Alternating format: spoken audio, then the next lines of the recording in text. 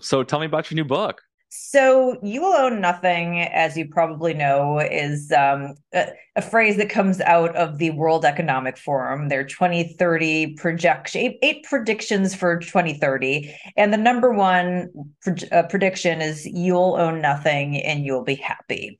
And so when you first hear about this, being somebody like me who's very common sense and spends a lot of time on social media and hears a lot of things that aren't really true, I'm kind of like, yeah, there's no way that this organization that is littered with the political elite and business elite and all these other powerful people are predicting the end of private property in like 7 years. There must be some mistake. And you go and you look at the research, which, by the way, is not very difficult to do. And there it is out in the open.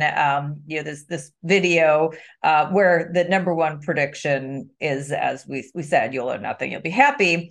And then when you do more research, you note that the World Economic Forum actually likes to recycle and repackage ideas. So this has been around for quite some time. The video came out in 2018 and was shared by the WF on Twitter. But there was an article that predated that in 2016 where some of those concepts were coming out, that I don't own anything and look at how great my life is. And then in 2017, they did a video that says, can you rent everything that you need in your life? And you're, kind of like a library where you're going to check out, I guess, everything that you need. And so this is an idea that they have been trying to seed in different ways. And as somebody who comes from the industry of helping people create wealth and opportunity, one of the things I know at the center is that the way that wealth is created is via ownership, very specifically ownership of assets that have the opportunity to at least maintain their value, but hopefully appreciate in value. So the idea that people are predicting that we're not going to have these wealth creation opportunities didn't really sit right with me. And then you go to their number two prediction, which is the US will no longer be the world superpower. And you start getting into something that sounds like another conspiracy, a new world order, a new financial world order, which, again, if you go and you do the research, you will see people like our current president, Joe Biden, has talked about this, and it's on his remarks to the Business Roundtable in March of 2022 that talk about this are on the White House's website right now, so you can go see it. And he says very clearly, there's going to be a new global economic order, a new order overall. It happens every 3 to 4 generations. And then, of course, he says, there will be a new world order out there and we've got to lead it. Now, I don't know who he thinks we are. He was talking to the business elite. I'm pretty sure that I'm not included in that we, and you probably aren't either. But you Oh, I'm start to included.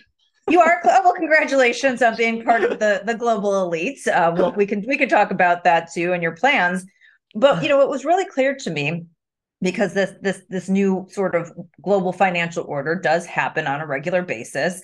Our run is about 80 years old, and before us it was the British, and before the British it was the Dutch. So these things happen throughout history, and all the people who are really smart and connected, it's pretty clear, are talking about these things. They're understanding these things. And as I dug deeper, it was really clear that they see these shifts coming financially. And so what they're doing now is they're jockeying to come out on top and control every resource. Because, right, if you see a shift happen, you could just hope it works out for you, or you could, if you're in a position of power, try to influence that.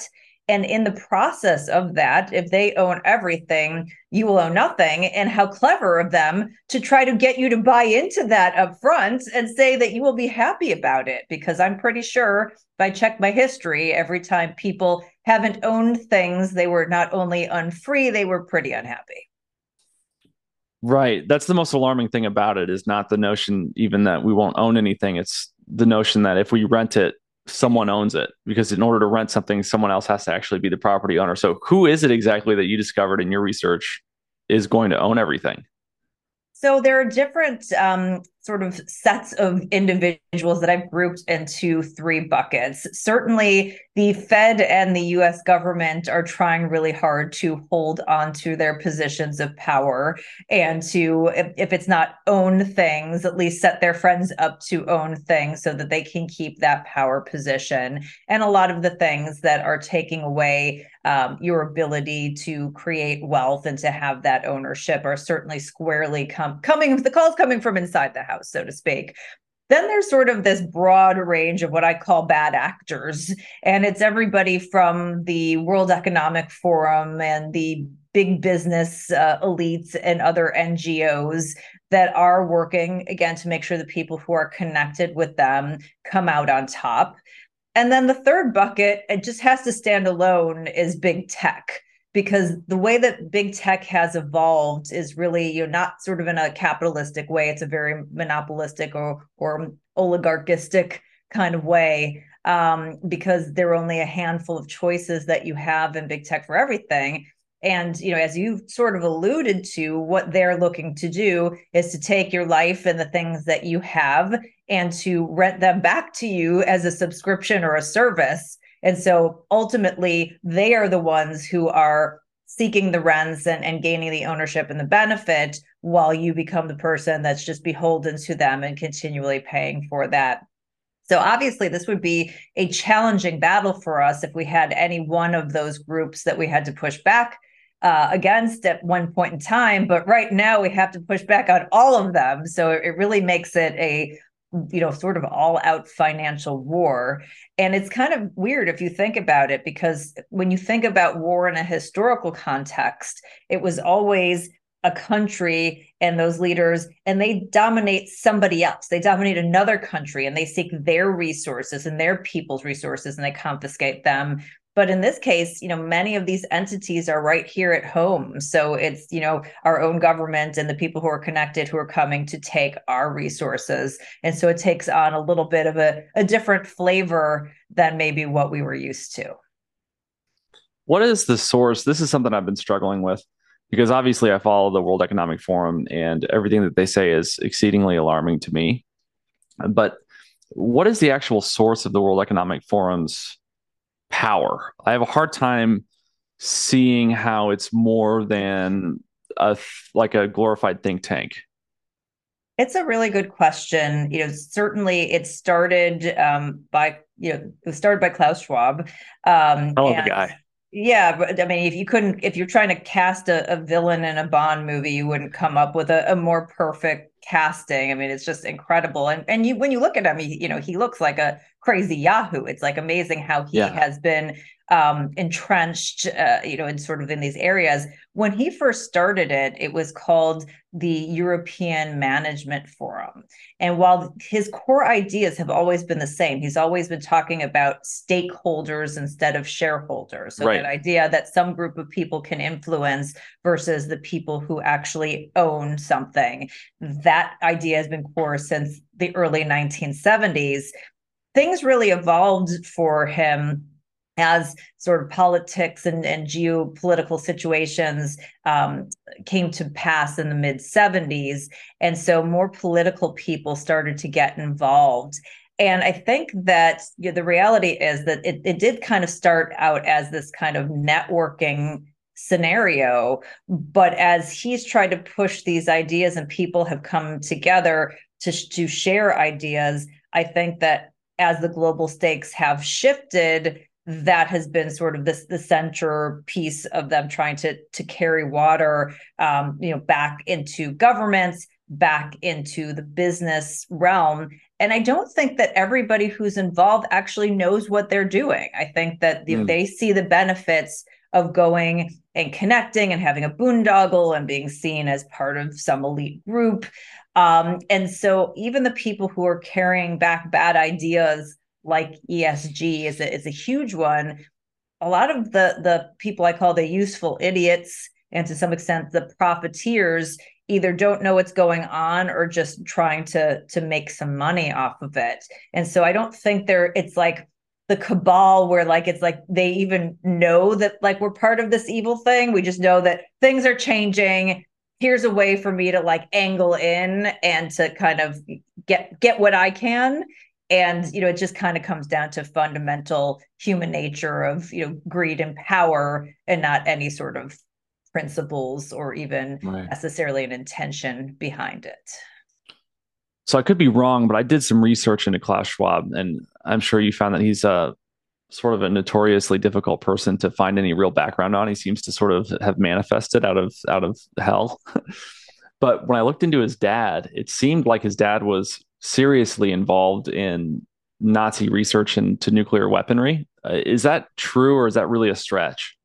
So, to be honest, I've really stayed focused on the kind of the financial aspects of what happened, Sure. and I haven't What I'm done getting at enough. is Klaus Schwab a Nazi sympathizer? That's what I'm getting at. And so the reality is, I have heard similar things in terms of his father's background, but also I don't hold people accountable for what their Of family course, members of believe in, course. and I'm Jewish, so this is obviously a very sensitive subject for me. But he's certainly nuttier than a jar of peanut butter. He certainly has done things to put himself in this position of power, and he has surrounded himself with the right people. I've also heard, and this is, I'll just be upfront, this is complete speculation, I've not done the research on it, but that he was a protege of Henry Kissinger as well, and that he was part of the group. But again, that it just being straightforward is just something that I've heard. I have not done the research on it, because for me, what's happening and the plan to fight back is sort of my area of expertise versus, how did he sort of come to be. But if James Lindsay, I bet he has the answer to that, because he's done a deep dive there. So he would be a good resource to kind of find out more about this, how this crazy person came to pass. Yeah, it's really interesting how this seemingly inconsequential person has put himself in a position where annually he's shaking hands with the most powerful people in the world, and he doesn't seem to really have any resources Well, I mean, so personally. we all pay for this. So this has become, they have a $300 million US dollar equivalent budget. And the US, both, under the Trump administration, although they cut back, I think, some of it, and Obama and Biden, we're paying millions of dollars a year to help fund him. And while he, wants to tell you how we need more equity, and CEOs are paid too much, he also takes a salary that's reported to be 1 million Swiss francs, which is about equivalent on par with the US dollar right now. So $1 million a year, plus who knows what else is going on in that power circle, plus this, entity is funded. But I will say, in terms of perseverance, the fact that the same ideas that he's been pushing them since the early 1970s, I think 71, just the level of perseverance that I am going to make this particular set of ideas happen and let things grow out that come from this core thing of mine, is pretty staggering. And so, as we know, sometimes just perseverance and time allows you to rise into those positions, and connecting powerful people around you with you at the center also puts you in that position.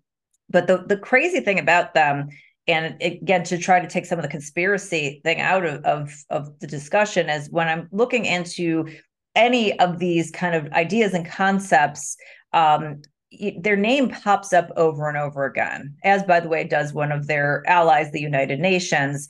And when you see the same names pop up a couple times, you can dismiss that as coincidental. But when, like, every single time you look into something, they're near it, it kind of is hard to believe it's a coincidence.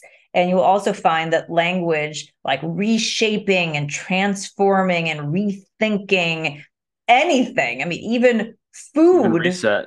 yeah, Yeah. everything is in that same kind of language. So when you hear that pop up, this has happened many, many times. Somebody says, "Oh, there's this concept about reshaping this or reimagining or I'm like, "Oh, is the WEF involved?" And they're like, "Yeah, how did you know?" It's like, because this is their shtick.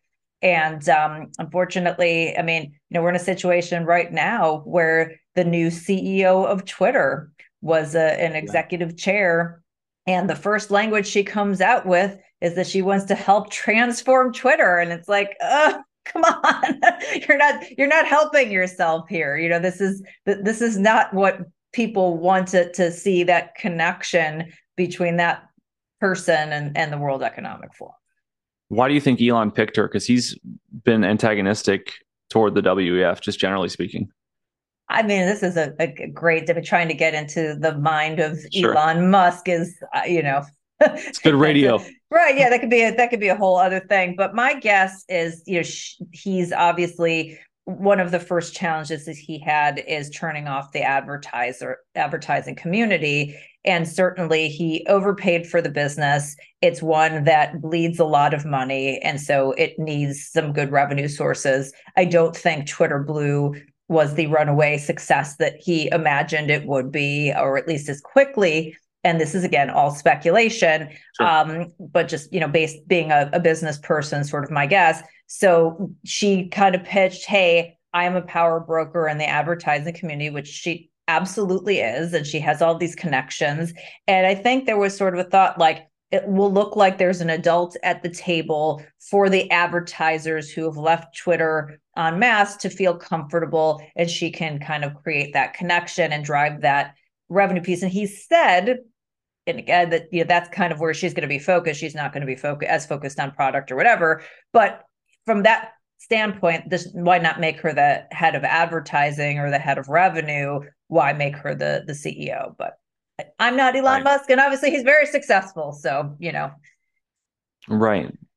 So does this whole "you will own nothing and be happy" mantra come out of, for lack of specific terms, a globalist agenda to seize ownership, or is it that they resign to the fact that the current financial system is not sustainable and they know that people are just going to lose wealth generation to generation because of fractional reserve banking and fiat currency, and so they're just sort of prepping the masses? Are they doing it intentionally, or is this actually sort of a proactive defense for the inevitable?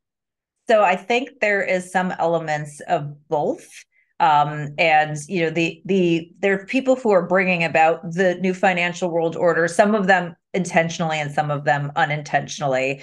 But certainly, China and Russia are actively doing things like de-dollarizing, and they really want to effect that change because they believe it's going to benefit them, and it's going to take somebody like the United States down a peg. But I think a lot of it is just history. I mean, you've got the Fed and the government, as you mentioned, the things that they have done with currency debasement, and the eroding of purchasing power and the taking on of lots of debt. And it threatens their power structure. I mean, lots of debt and power are completely at odds with each other because they're sort of running out of ways to continue their expansion. And, it's at the end of the line. And so I think a lot of it is, as you get late stage in the financial cycle, those same kinds of things happen. And so they are bringing it about in some ways unintentionally. And as all of this is happening, I think a lot of it is just that jockeying to come out on top, is saying, this is something that we can do today that we wouldn't have been able to do, 50 years ago, because the financial foundation and situation was very different. But now that we're like nearing this period of, potential chaos, we've got to make sure that we're prepared for that. I think the outlier in all of this is big tech. And it's really interesting because if you think about the evolution of technology over time, it really has not only made our lives better, I think, net, but also helped to create more broad wealth for people. Sure. And I think this latest iteration of technology, where you have, for many things that have really become basic infrastructure, just a few choices. Apple and Alphabet have more than 99% of the operating system control in the entire world. Not a lot of freedom, not a lot of choice there, not a lot of capitalism, somebody being able to come in and compete. And the operating systems on your phones, kind of the gateway to everything. So I think that this last iteration of big tech has really shifted and has changed the opportunities to create wealth broadly and really consolidate that. And I think we need to look at that shift in a different way. which is, somebody who is more free market oriented is, an interesting different lens, I think, to put on something. How does this, if at all, tie into what's going on in Ukraine right now? So, I'm not a geopolitical expert, and I know what I know, and I know what I don't know. Sure. I think that the reality of um, the shifting stakes and the shifting alliances certainly plays in here, giving you some very elegant response about exactly what happens isn't my wheelhouse, and I would be doing myself, you, and your audience a disservice to try Sure. to sort that. It's not even like a point of speculation from It just a seems point of odd to me that all experience. these actors are sort of on the same page about the Ukraine thing. It doesn't seem like a coincidence to me. I don't have an explanation myself. I just didn't know if you had any thoughts. Yeah, no, I mean, again, I think that there's certainly something with the shifting of alliances and the positioning for that in the global future.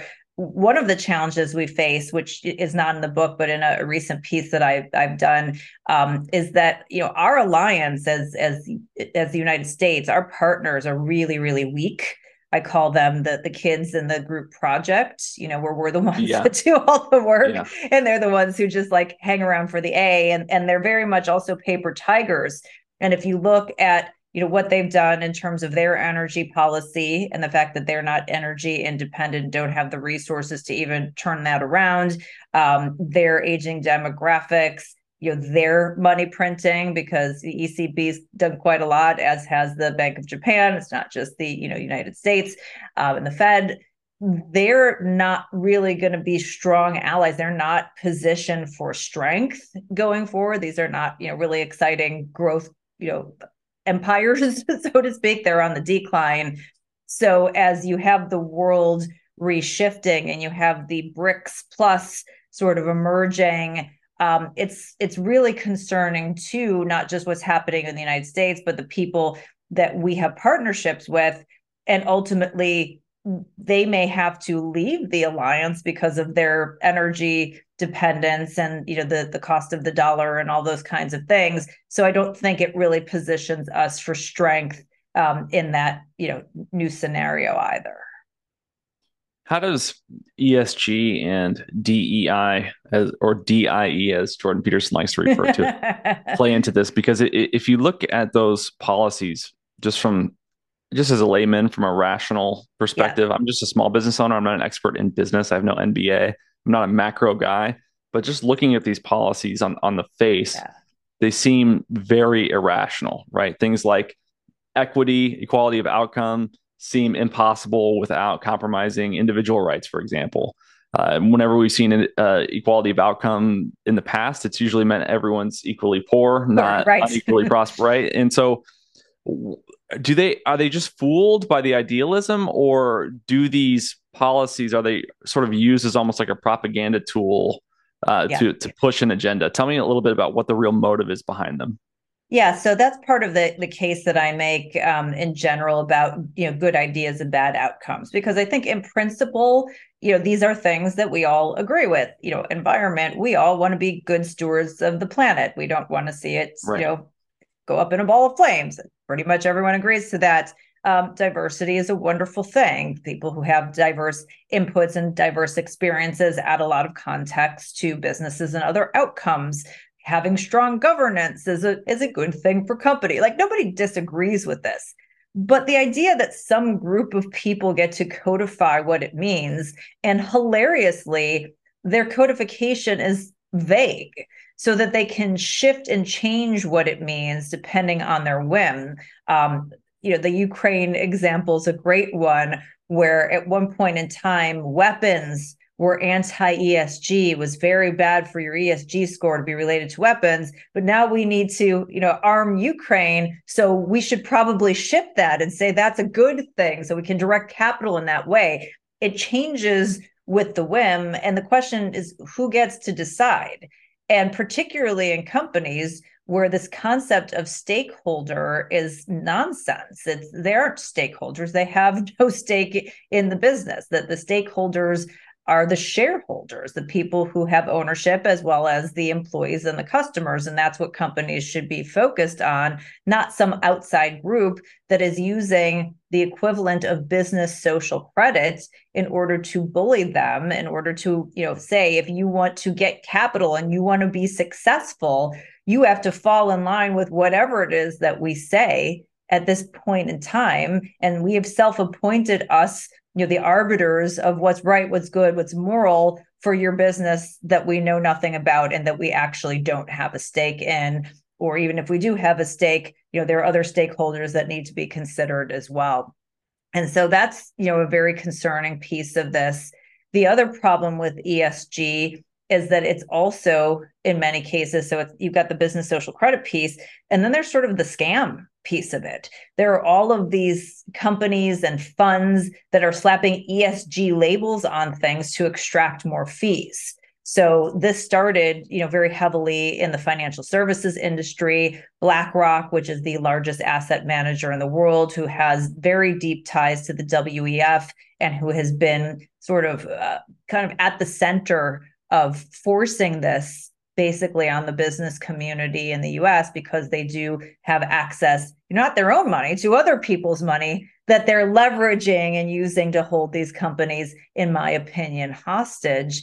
A lot of that is slapping labels on things and saying, oh, well, this is ESG, and so we can charge a higher fee than something that's just your plain vanilla fund. And you see it across the board. If you go and you look at and I have an example in the book, some of these funds, you'll look at them and you'll like, well, why is this not just like a big cap fund? like what is it about this that makes it ESG? And then you had one of the rating agencies drop Tesla from their ESG index, but they have ExxonMobil, not because the company isn't, environmentally sound, but they don't like what Elon Musk has been saying and doing and his defense of free speech. So that, again, is business social credit. We're going to punish you because you're not falling in line. You have wrongthink, and we're going to use that, and we're going to hold your company and all of its shareholders hostage because you're not falling in line. And so it's very, very scary. And kind of layered on top of that is you have the Biden administration. They have come out with a rule that now says that fund managers don't have to do their fiduciary duty, do not have to keep your financial interests at heart when they make choices in managing retirement funds, that they can prioritize ESG over what you're doing. So if we tie that back to you will own nothing, right? You have the capital allocation that could be killing not only your business, but resources like energy that we need to flourish, traditional energy sources. And then we have the decisions that are made to increase your wealth that you've earned and allocated to retirement funds, and they're going to say, no, we're going to prioritize something else for our benefit. They're going to leverage your assets for political gain rather than responsibility. Than your wealth. Exactly. So it's really frightening. And the scariest part is that so many people who are involved with this have never heard of the WEF, don't know where ESG was started and how it came about, and are just running around and doing everything they can to protect it because they're profiting from it. So it's a frightening thing. Now, we do have some pushback from some of the states, which is encouraging, but this is just one of many big battles that we have to fight. Yeah, that brings me to my next question. What are we supposed to do about this? I mean, it seems like Mordor is accumulating masses of armies, right? So what can we do fighting on these three fronts to prevent this from manifesting in the outcome of inevitable tragedy? Yeah, so one of the things that I want to point out about the book is that it's meant to empower you to know where all of these challenges are coming from. And then it's meant to give you a plan to fight back. Because if you don't know all of the different areas that you need to be looking at, it's hard to create and affect that plan. But it's not meant to be a hopeless scenario. We individually cannot stop financial orders from happening. Like, it's going to happen. History dictates that it happens. The US will not be at the global of the financial universe for all of time. What we can do is hopefully slow it down and maybe massively slow it down. And what we can also do is put ourselves in a position that if things do shift, and usually there's a period of chaos that happens as one sort of financial order is going away and another one is coming to bear, that we can put ourselves in the best position from both a behavioral standpoint and a financial standpoint to be able to push back. And obviously, the specific way you do that is going to be different depending on where the threat's coming from. And I've laid out lots and lots of different areas that you need to be thinking about. But let's take something that we haven't really talked about, a CBDC, a central bank digital currency, which is where the government is trying, along with the Fed, to completely consolidate the power and ownership over your money, so much so where they can track it. So imagine you have a dollar bill that has a microchip in it. And Chase, you go to your favorite burger place and you go and you want to buy a burger and you're going to pay for it. And they say, oh, sorry, we've scanned the microchip and the government said you've had too many burgers this month and burgers are bad for the environment. So we're just going to cut it off completely. Well, you need to be thinking in that particular scenario, if the government is going to continue to consolidate money, about mediums of exchange, things that you can use to exchange and get the goods and services you need that may be outside of this system, as well as stores of value, because as you correctly identified, you have this debasement of the currency. And if they have a CBDC, it's going to be even worse, because they're probably going to say, well, instead of having this dollar, I'm going to give you 4 digital dollars. Wouldn't that be great? Most people don't have the financial wherewithal to understand that all that does is just, debase the pricing of each individual digital dollar. So they're going to be like, oh, that's great. I'm going to get 4. I'm going to be a millionaire. So I think you need to be thinking about something like that. So that may be where taking more of your money over time, putting it into things like precious metals. Some people think, cryptocurrency and Bitcoin fits that bill. It's not sort of my area of expertise, but certainly worth exploring if it's in your area of expertise. Other hard assets like productive land, things that are going to, allow you to have that store of value. And then for mediums of exchange, what are you going to be able to barter? What are you going to be able to use, whether it's smaller amounts of gold and silver, or Bitcoin, or maybe it's like guns, ammo, baby formula, whatever it is that you can use to barter during a period that if they try to shut down your financial access, that you and your community still have the ability to get the goods and services that you need. What's alarming to me about the CBDC conversation, among other things, is it really feels like a precursor to rationing. Sure. I think that's a really good insight. Think about the time we're in now where we have inflation, right? And so the Fed is using its tools to try to fight inflation, which we could go into a whole story about why that doesn't make any sense, but we'll just accept that for now. Now imagine their new tool is that they have access to everybody's money. So we're going to shut down inflation. We do that by controlling spending. So we're just going to limit access to everybody's money, and we're just not going to let you spend. And they just shut it down because they need to control inflation. And that, in effect, right, creates a rationing situation, because, there's only so many dollars to go around. Or, as obviously rationing can come in other directions, but it is that centralized control that lets them do things that are very nefarious. And while 5 or 10 years ago, I might have said, well, that could happen, but it's probably not likely. Having lived through the COVID era and seen, the things that were done that were against your individual rights and non-constitutional, it's not much of a leap to think that even if it starts somewhere else, that's eventually where it ends up, that the temptation to have that power of control and to pull those levers are too great. And so certainly I think that, UBI, devaluing the currency by bribing people to get in, being able to control inflation, all of these things that they shouldn't have central planning control over, and takes us very far away from the individual liberties, let alone the wealth creation opportunities that we have, are very realistic. I'm concerned in the context of my limited understanding of history that I can't think of an extended period of time in which corruption like this and power conglomeration like this was peacefully reversed. Yeah. I mean, it just seems like the only outcome of this is extreme conditions and then violence.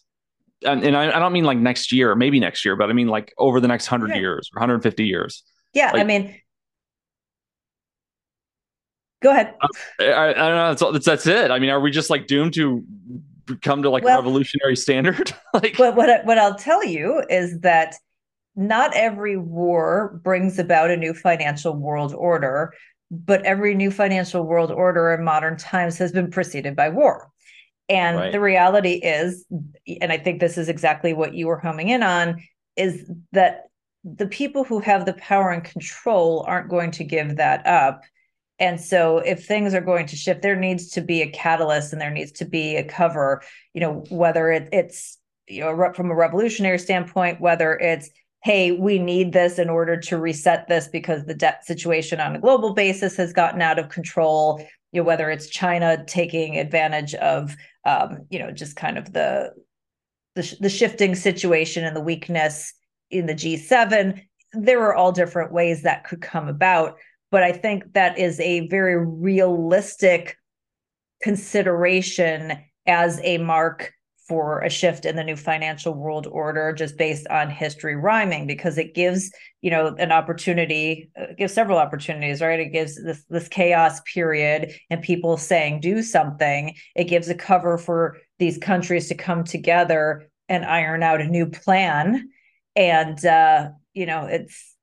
it's a challenging situation, but that's the reality of how it's worked before. So I think it's possible, being in this technological age that we're in now, it's possible that maybe that doesn't happen and it is something that relates to this digitization that's the catalyst.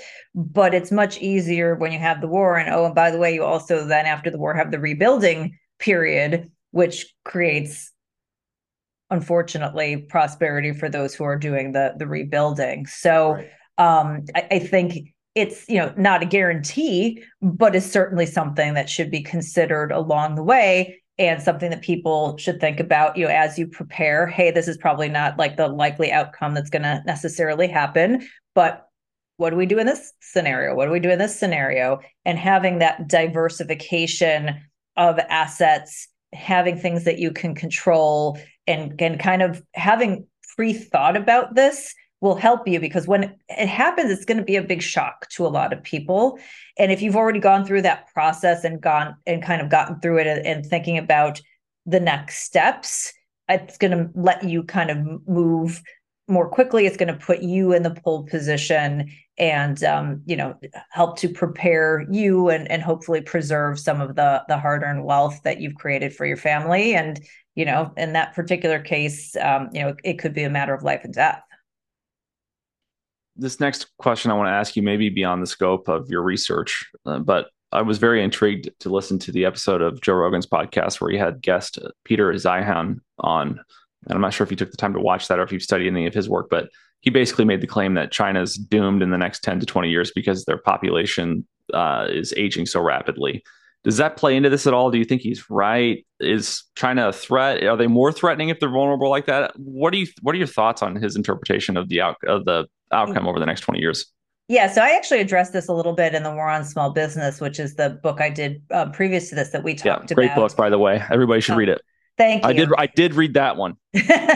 And so I do. There are a lot of people who think that China is, the great superpower and the great threat, and that everyone's going to rush into their currency. Which, for me, it's kind of hard to believe that people want the currency of a communist country. As much as you don't trust what the U.S. does, you would have Right. even less trust for China. Part of the reason why they're offering some gold settlements in some of the trading that they're doing outside of dollars right now. But yes, the people who I don't, China's got a big problem, and it's also very self-imposed. And it does relate to their demographics and the fact that they have all these people who are retiring, and then you have all of these younger people who are mostly male because the one China policy and Right. don't have mates. And their financial trajectory is a really, really bad one. I think that's part of why they have done their Belt and Road Initiative. I'm not sure if that's something that you're familiar with, but basically, the Belt and Road is where China is making investments in all different kinds of countries and particularly emerging areas around the world. And, it's supposed to be to create this cooperation and whatnot. But we've seen in places like Africa where they go in and they maybe build an airport or build a port and some infrastructure, and then the country can't pay, and guess who takes it over? China. So they're certainly aware that it's an issue, and I think that makes them more explosive and Right. vulnerable to try to lash out and to try to conquer while they can. It also makes them very vulnerable to an internal revolution, because when you have a lot of young men who don't have partners and for life, that's never been a really great thing either. So I do think that they're incredibly troubled. And so the question is, does that mean that they fizzle out, or does that mean that they also lash out in their last ditch effort to try to control things and create a mess in their wake that we have to get through? Either way, I do kind of think it's hard for them, at least in any sort of realistic period of time, to be the sole superpower of the world, but certainly not impossible.